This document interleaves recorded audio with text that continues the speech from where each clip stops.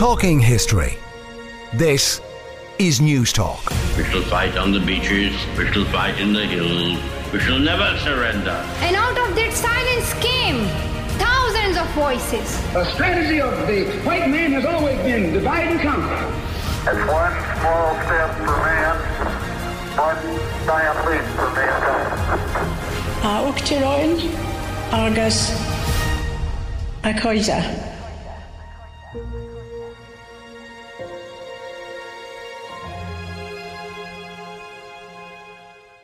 Good evening and welcome. We're talking history on News Talk 106 to 108 with me, Patrick Gagan.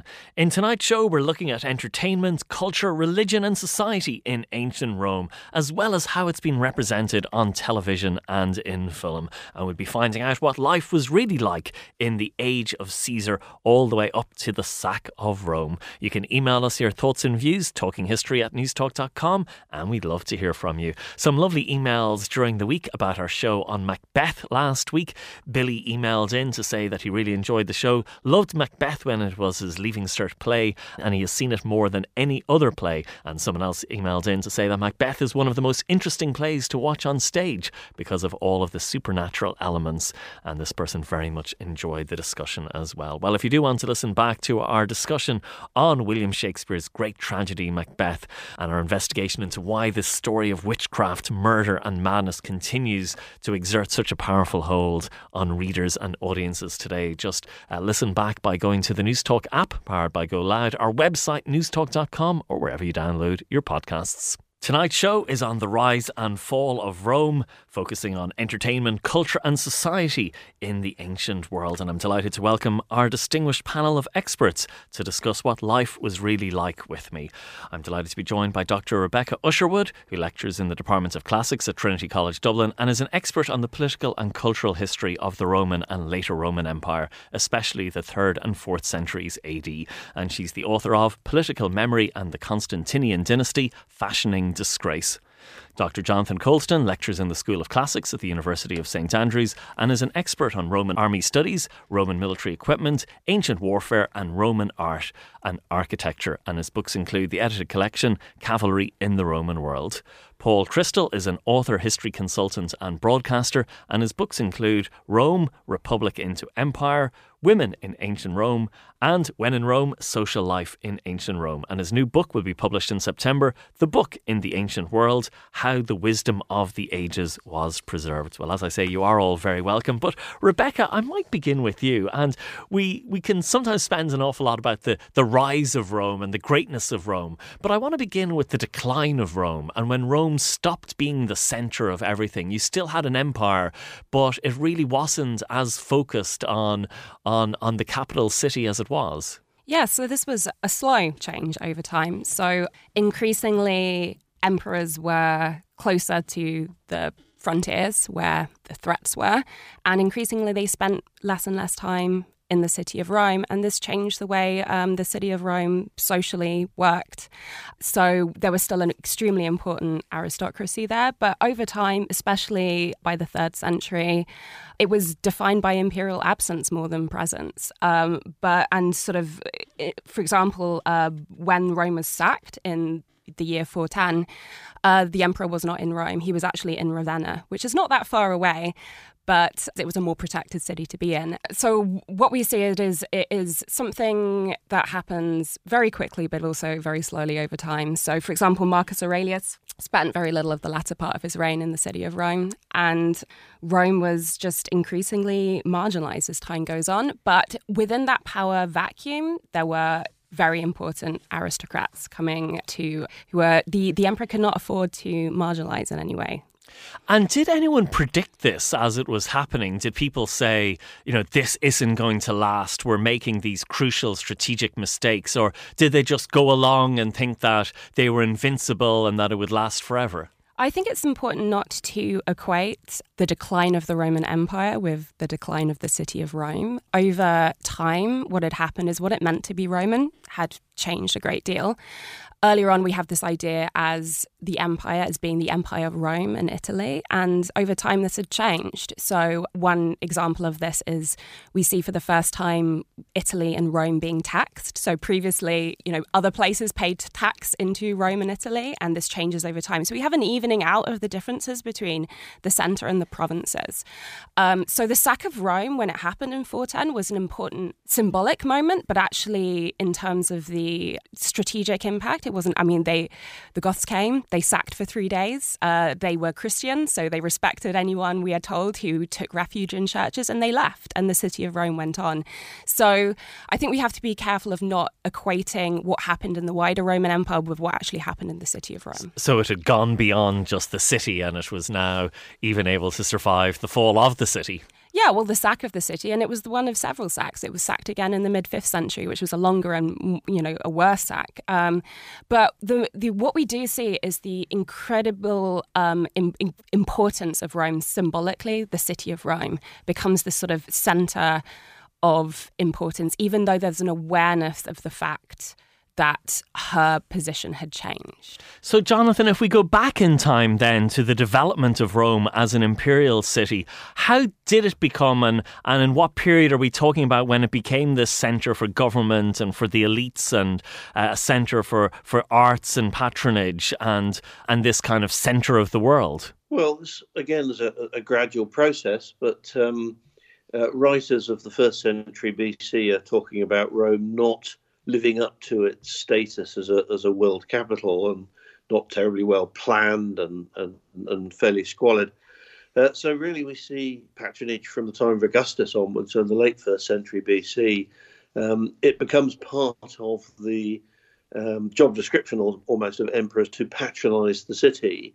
They do this by manipulating food prices so that the mass population is content with that. Keeping bread and other comestibles down, by building large-scale public engineering projects, partly for entertainment, partly new aqueducts, things like this. That all provided patronage and, importantly, employment for the population of the city. And really from Augustus onwards, all sorts of administrative mechanisms were put into place that really ticked over very efficiently and very effectively through until changes were radically made, perhaps under Diocletian, so in the late 3rd, early 4th century. And Jonathan, what can we learn from a study of this metropolitan architecture that also accompanied it? When I suppose we can find out how the buildings were made, but I suppose also what they represented and what they were signifying to Romans and to the world. Absolutely, there are classes of buildings which are fairly useless in many respects. Triumphal arches and things like that, which are about display and about communication to the mass population of imperial achievements. But what we see is what has been called an architectural revolution. And that is from the, I suppose, early 2nd century BC onwards. We have the development of Roman concrete, using volcanic sands from around Rome and from picking up on ideas that develop in the Bay of Naples area. And so that we have a combination of really effective building materials, a demand for scale, so massive bath buildings and things like that for a huge urban population, plus the political will to do this sort of imperial patronage. And these come together partly in terms of the scale of buildings, so things like the Baths of Trajan or the Baths of Caracalla, absolutely huge. But also they are displaying, to an extent, the wealth and extent of the empire. So the marbles that are being imported in huge quantities to pave rooms and line their walls and to construct arches and other columnar monuments, is there as a mute statement of Roman power and geographical reach. And this is exactly the context into which you have to place things like the Baths of Caracalla, but also things like the Pantheon, which at 43 metres diameter dome is the largest unsupported dome to be constructed in architecture before the 19th century. And did this involve huge long-term planning, that people would imagine an empty space and say, this is what we're going to put here? And then it might take, I don't know, is it 10 years? Is it 20 years? Or how fast were they at constructing some of these magnificent monuments and buildings? People have done work time studies looking at the materials, the brick facings, the marble veneering, the quantities of volcanic sand and lime and other things that are needed for constructing these massive monuments. And the conclusion tends to be that they were quite a limited period of time in which they were actually constructed. 5-6 years for something like the Baths at Caracalla, 4 or 5 years for something like Trajan's Column in Rome. The bottom line, I suppose, is that you get an architectural profession and a workforce which is used to doing these imperial projects, but also with a growing urban population. There's a background chatter the whole time of brick-faced concrete apartment blocks and elite houses and domestic architecture, which is a lot of business, if you like, a lot of employment. And these massive, great projects, when they come, are extraordinarily well organised, bearing in mind that many of them are right in the centre of Rome, so the building sites are very constricted. So they've got to get the materials in the right order. They can't, close down half of the city to store blocks of marble. They feed them through from the ports of Rome when they're needed. And it seems that this is a very efficient process indeed. Paul, when we talk about Rome, we sometimes overlook the libraries, and your new book coming out in September is on the book in the ancient world. And you learn a lot about the politics and culture of the society by looking at their approach to books, to these codexes and their interest in these great libraries. Definitely. In the 2nd century, when Roman generals and going around the Mediterranean area, they must have looked with envy at some of the establishments that had sprung up there, not least Pergamon and eventually Alexandria. One of the things that happened quite soon in the 2nd century was that soldiers started to take back certain libraries back to Rome. It was seen as a valid and useful form of war booty to install a library in Rome for their own political ends. What really happened was I suppose the most important person was Aemilius Paulus, who was a rare combination of a rapacious soldier but also an avid bibliophile. And what he did was relocated the Royal Macedonian Library back to Rome in 167 BC. That was the start of it. Sulla did the Romans a rare favour when he acquired the library of Apellicon of Teos, which included some of the works by Aristotle, and he as well took the library back to Rome after the sack of Athens in 86 BC. So that established a precedent. The library was seen as a good thing. It curried political favour. It made you popular amongst your friends and colleagues and acolytes. And it was also a bit of a vote winner. So by the time of Julius Caesar and others, this was one thing that was on the agenda for the Roman politician to actually involve himself with. Caesar, in fact, did have big plans for a library, eyeing, obviously, with some envy, the library at Alexandria, and he realised that this was something that would benefit the populace and also his own political credit.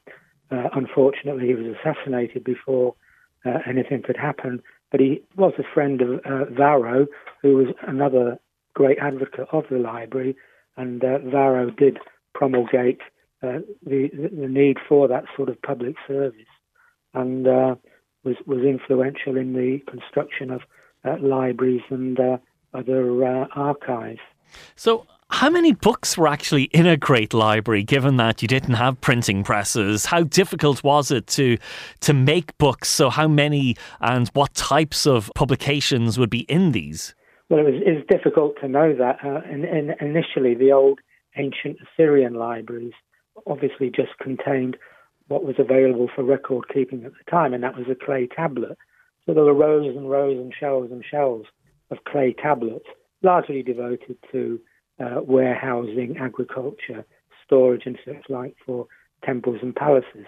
In time, that obviously developed into other forms of record keeping, which was, I suppose the codex came right at the end of the Roman period, but before that there was parchment and vellum.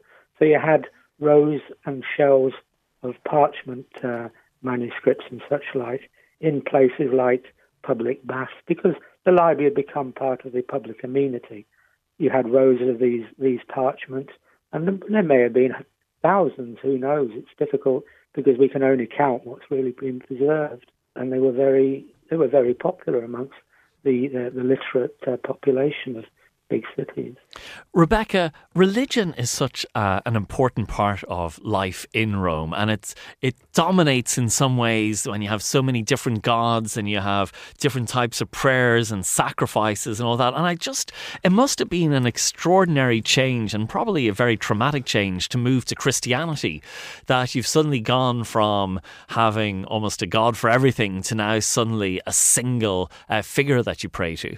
I think sometimes it is framed as traumatic or something more to do with conflict than maybe it actually was, because a lot of the time for people in the city of Rome, so if we're talking senators in the city of Rome, it was a negotiation over time of how could they be Christian and also maintain their loyalty to the city of Rome or their self-identity as Romans. And a lot of the time it had to be negotiated. And we have to imagine that quite a lot of people didn't have an issue, for example, taking part in festivals as well as being Christian. So we tend to hear pretty hardline voices, for example, those of bishops who try to condemn these kinds of things. But I think for a lot of people, this wasn't the case. And a really good example of this is we have a calendar from the mid-4th century. And we believe it was written, put together for a Christian aristocrat, and the calligrapher was Christian. And what we have here is Christian lists, so the calculation of the date of Easter, but we also have a calendar with lots of traditional City of Rome festivals, such as the Lupercalia.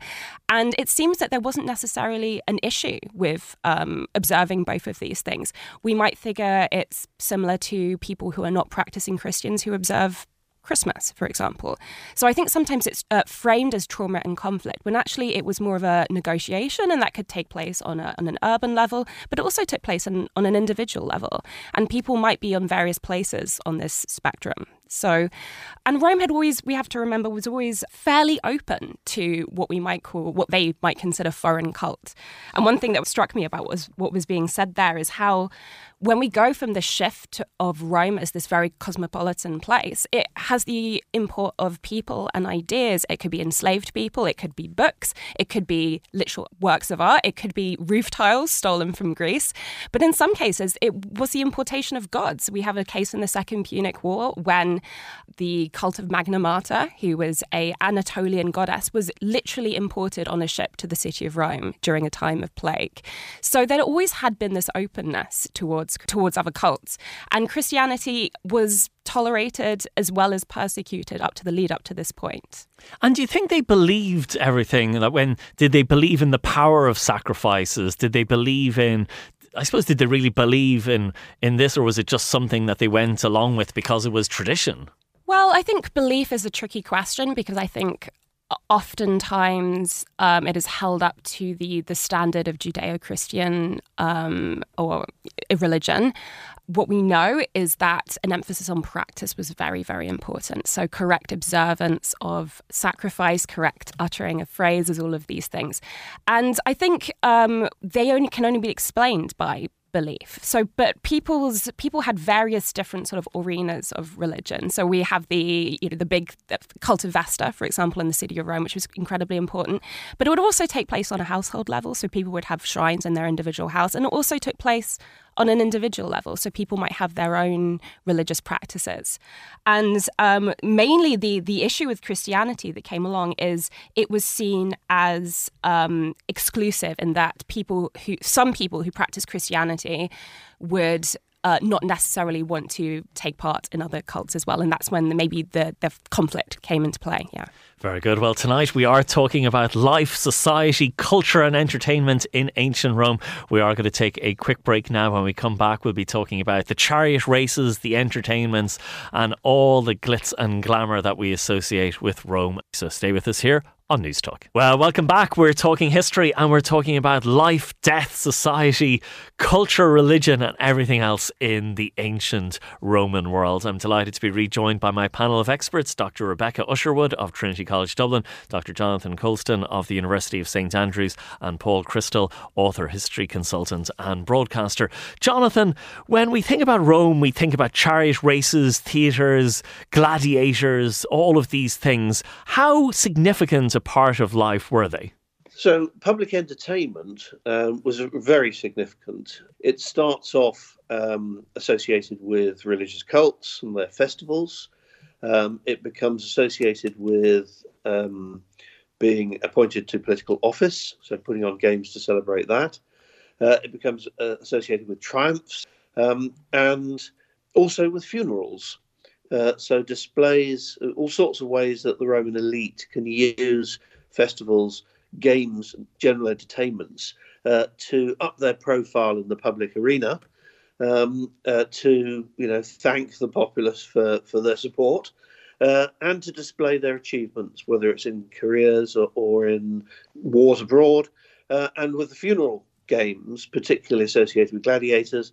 Those are an occasion when lifetime achievements can be rehearsed and celebrated, but also the family gets to bask in the reflected glory of the deceased's career. And you mentioned the triumphs there, and they've always intrigued me. What was the point of it? The war had been won, the foreign war, whatever it was, had been successfully completed. Was it just a way of honouring the victorious general, or was it a way of encouraging and inspiring future generations to try and emulate this success? Yes, the triumphal procession was a sort of multi-layered celebration of victory. It was sort of in-your-face display of treasures, prisoners, captured enemy leaders. Some, we don't know the details of this, but deputations from the legions and other military formations involved would get to march through the streets. That was a huge deal because taking soldiers into the centre of Rome was a big no-no in legal terms. But this was the one occasion when generals could do this. And the generals themselves, if they were given a full triumph, and this was only restricted to emperors from the Augustan period onwards, they got to be in a chariot, dress as Jupiter, and be the absolute focus of sometimes days and days of processions and celebrations with associated gladiatorial games and other displays, feasting, etc. And the triumphal procession wove its way around Rome, perhaps increasingly a set sort of route, but it did a tour of all the major auditoria and went through things like the Circus Maximus in order to get the most number of people seeing what was going on. It was like trooping of the colour, but with crowds all the way down the route on both sides.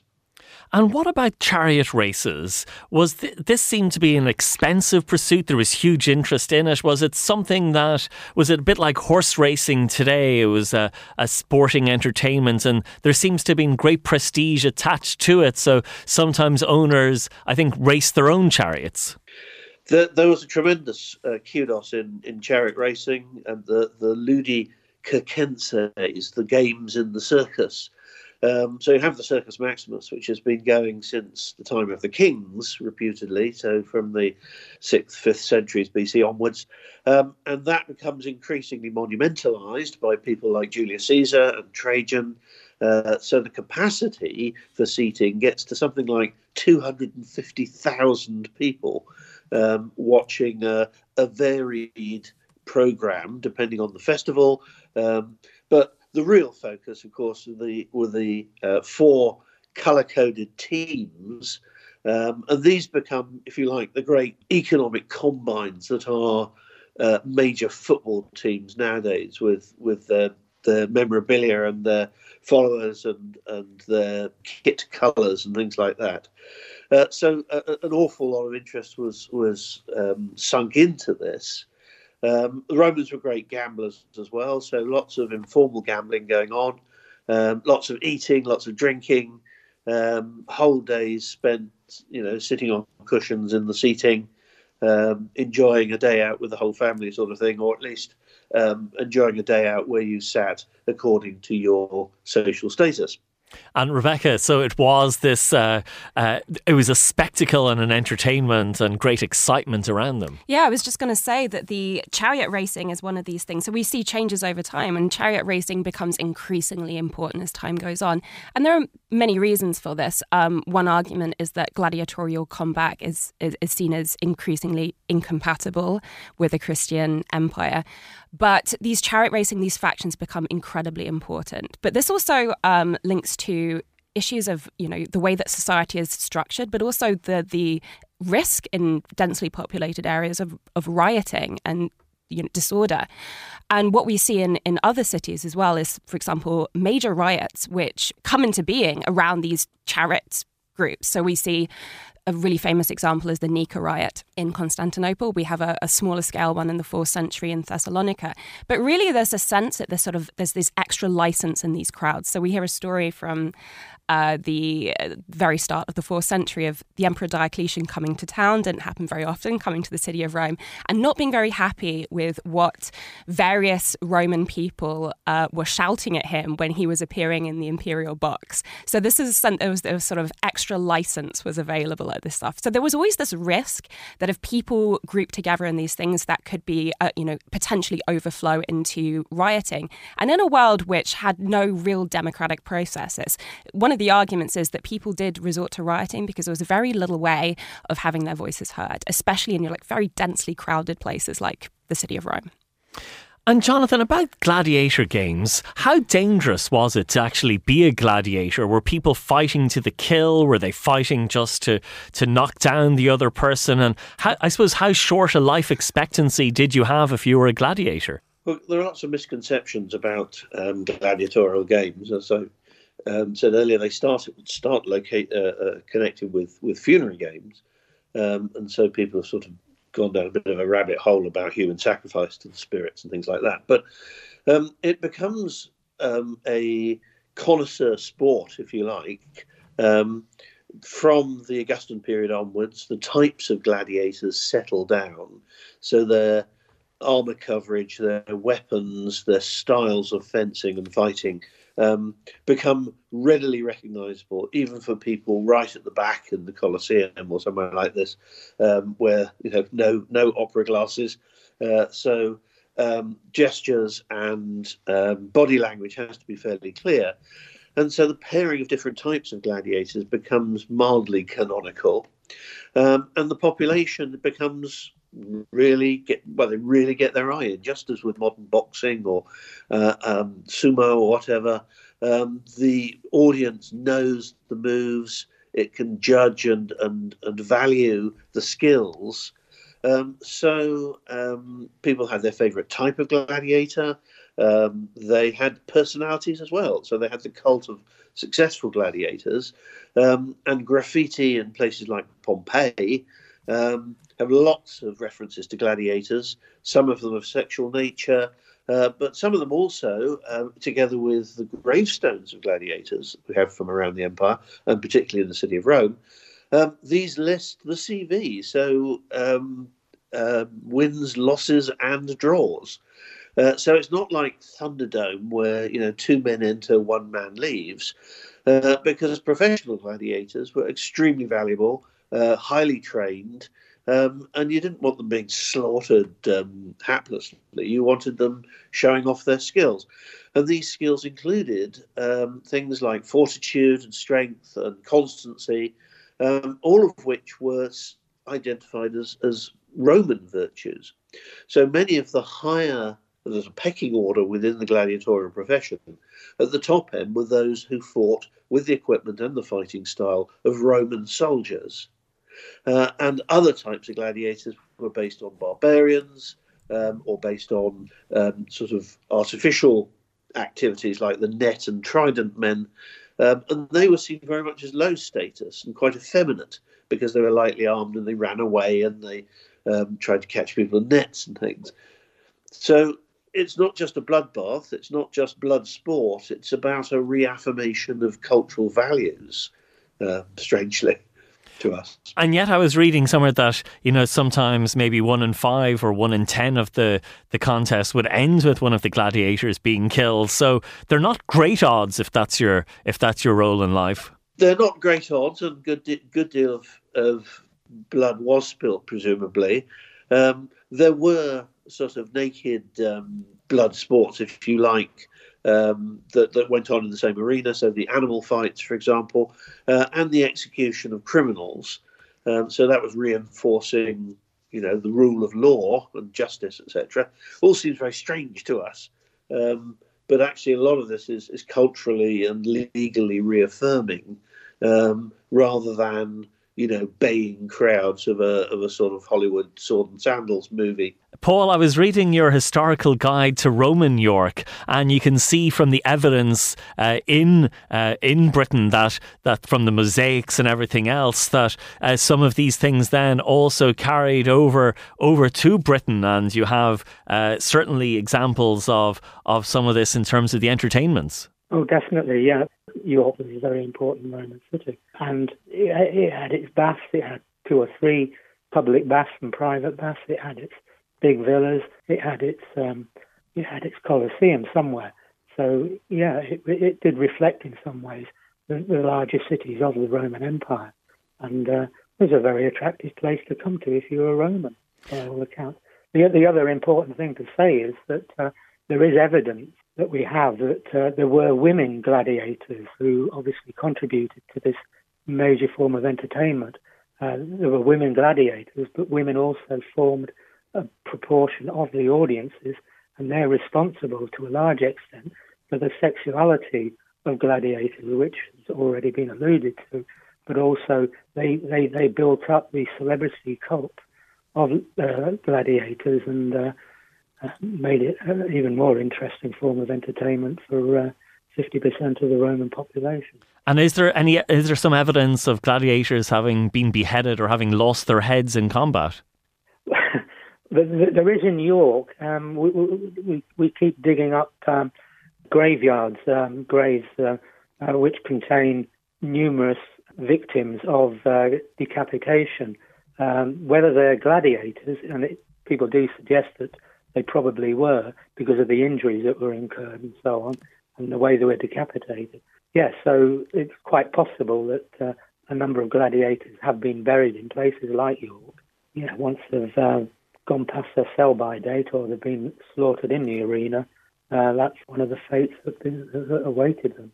Rebecca, in our conversation this evening, it's becoming clear that there's the real Roman world and there's the Roman world that we see in movies and films like Gladiator and so on. And do you find teaching this that students come with different preconceptions and fixed ideas, and that it's hard to maybe separate, you have to first separate them from what they think Rome was about and show them what it really was? Yeah, I mean, I also work as a consultant for TV, so I'm faced with this sort of question of inaccuracy quite a lot. And in many ways, they're quite fruitful things to use for teaching, because you can talk about, because usually there's no, smoke without fire.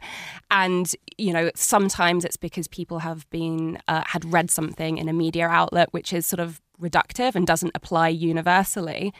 As I said, I think it's a really useful way of leaning into these and sort of filling them out and giving this idea of sort of the actual complexity and how this something might be fitting for a particular context, but maybe not in another context. And without naming any names, unless you were particularly proud of the programme that resulted, was there any TV work that you did where you thought that, yes, they got this absolutely right, or ones that you thought, actually, it wasn't really like this at all, they're sacrificing too much for the story? Well, I'm pretty... I don't enjoy doing the sort of fact-checking, telling people that they're right or wrong, because TV, film has to be entertaining. And the whole thing is anachronistic. You know, most cases they're speaking English, not Latin. The sets are constructed. It's not real. And so I don't like doing the game of being a gatekeeper of knowledge and saying, this is right, this is wrong. I really welcome film and TV for introducing people to the ancient world and letting them want to know more. I mean, I was just going to university for the first time when HBO Rome came out, and that was so important for me becoming interested in the Romans, and I hadn't really been exposed to them so much before. And I really, really enjoy working on a TV show as well, because it gives you a chance of being part of a creative construction that other people might watch and then want to know more about the Roman world. So that's amazing. And we are, of course, tonight talking about life in ancient Rome. We're going to take a quick break now, but when we come back, we'll be talking about women in ancient Rome, the legacy of Rome, and other aspects as well. So stay with us here on News Talk. Welcome back. We're talking history, and tonight we are talking about life and death in ancient Rome, looking at society, culture, entertainment, religion, and lots more besides. My panel of experts, Dr Rebecca Usherwood of Trinity College Dublin, Dr Jonathan Coulston of the University of St Andrews, and Paul Chrystal, whose new book will be published in September, The Book in the Ancient World, How the Wisdom of the Ages Was Preserved. Paul, you've also written about women in ancient Rome, and I was wondering what was like for women. They seem to have been silenced in terms of so many areas, and it's difficult sometimes to find their voice in the records. Yeah, to a large extent that's very true, and I think it's interesting that you did use the word silent, because silent is what most Roman men that we hear from is what they wanted their women to be. The Silent Women of Rome, it's a famous paper by Finlay. And what that sort of reflects is the fact that if the funerary evidence is anything to go by, and it probably is, you look at these dedications to them, and what it says time and time again is that this woman was a great woman because she was unobtrusive and she was inconspicuous. She was in a world run by men for men, and didn't really have much of a role to play apart from domestically and in small cases like with the Vestal Virgins in religion. But women were marginalised. Their job was to basically get on with the sewing and knitting and look after the household and the children. They had no role in public affairs really. Nothing in military, and they were politically insignificant because they had no vote. But that's a bit of a paradox, because Latin and Roman history is full of examples where basically women do break the mould, and you can fill a book, as many people have done, with examples of where women have been successful, both in the literary sphere, the political sphere, the legal sphere, and all sorts of spheres. So it is a paradox, and it's very interesting to note just how some women did rise above this mediocrity that was basically what men wanted them to be. I could give you some examples. There's examples of women who were obviously quite literate, very well educated, and read books and went to libraries. There were women who actually were involved in high-level court cases in the forum, where they actually espoused the importance of women in society and had laws changed so that women did not suffer as much as the men wanted them to. This was a case in the first century where, during the Civil War, it was proposed by the Second Triumvirate that large numbers of well-off women would have a super tax imposed upon them there was a demonstration in Rome by matroni, women of fairly high status and obviously quite educated and powerful, that actually reversed that, and the number of women who were subject to that tax was reduced quite considerably. So there's a good example of how women did exert power in Rome. Other women were very supportive of their very powerful husbands. Porcia, for example, Brutus's wife, helped him enormously. Livia, of course, which is obviously going to be spoken about later, was a very powerful woman in many respects. She and the primary paradox is Lucretia and Virginia at the beginning of what we call Roman history. Both have been hijacked by male historians to symbolize the importance of the changes that they actually affected. Lucretia, of course, was responsible for the downfall of the reviled monarchy, which was a major factor in early Roman history, and Virginia was one of the actors in the restoration of people's power a few decades later. So there's a sort of a real dichotomy there, and a paradox that men have actually used women in these very important and very influential aspects of Roman history. The Roman poets in the first century, in particular, Catullus and then the Propertius, Tibullus, and Ovid, all revered women of some education and talent. And indeed, one of Tibullus's contemporaries was Sulpicia, who herself composed 6 or 7 elegies and was part of that coterie. Lesbia, we all know from Catullus, was a very important and influential woman, both in terms of her education and her intellectualism, but she was also a political figure of some significance in that period.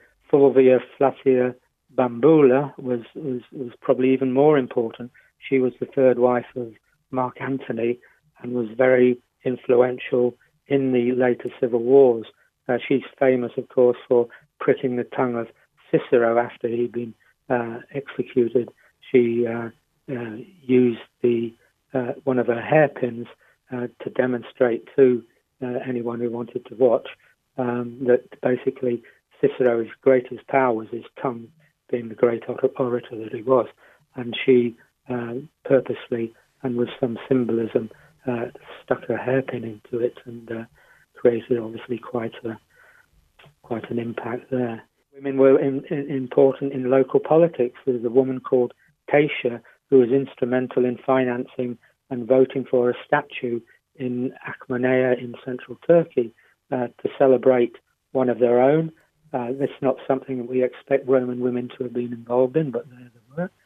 In Pompeii, Eumacia inherited her father's successful brickmaking business and was patroness of the Guild of Fullers locally, gifting a large building during the reign of Tiberius for their head office.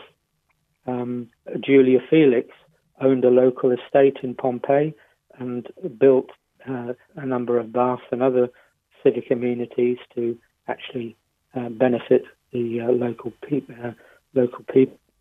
Very good. Rebecca, Paul there mentioned Livia, and you're an historical consultant on the Sky Atlantic programme about her life. Livia, marriage and children are what Rome expects of you. But now I think it'll ask something else. Our family fought to establish the Republic, but now I think we'll have to fight again to keep it. War will come in the end.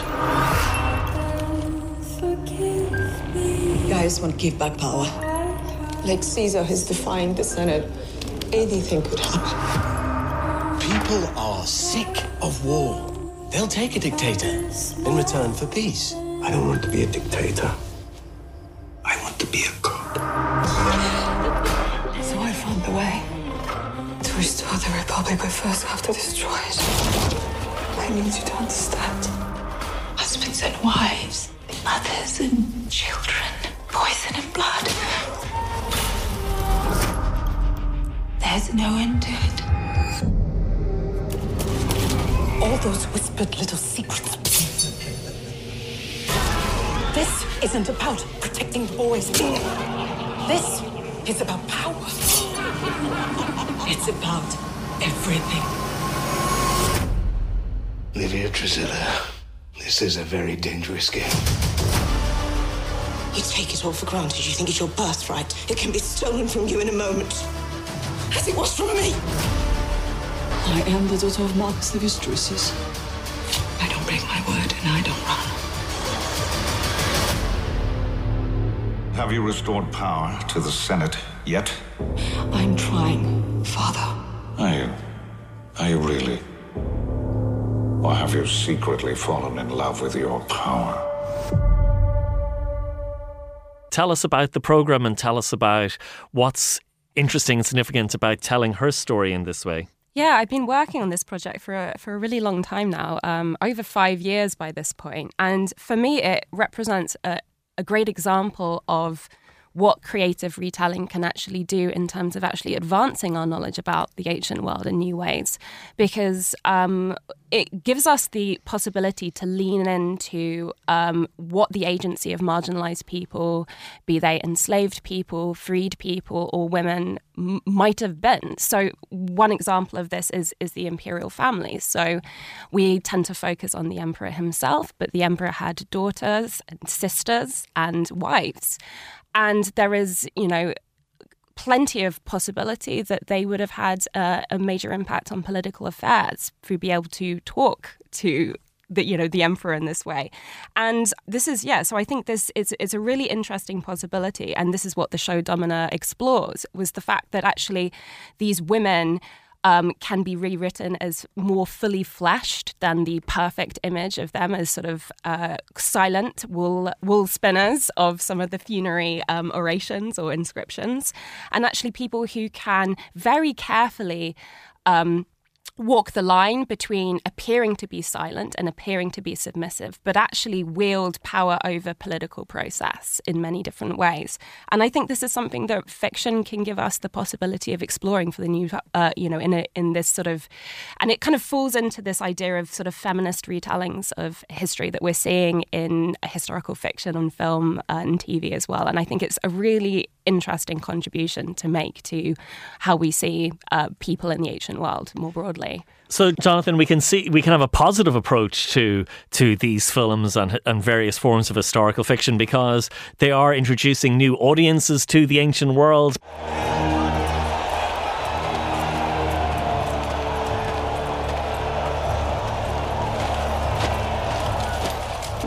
Guys!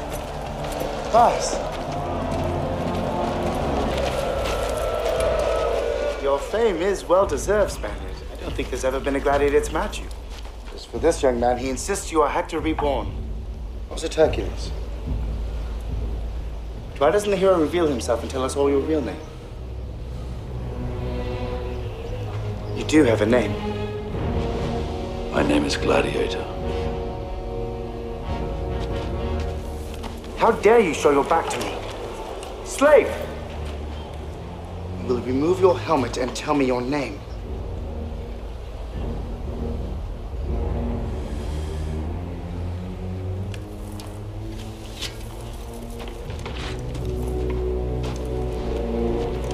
My name is Maximus Decimus Meridius, commander of the armies of the North, general of the Felix Legions, loyal servant to the true emperor Marcus Aurelius, father to a murdered son, husband to a murdered wife, and I will have my vengeance in this life or the next.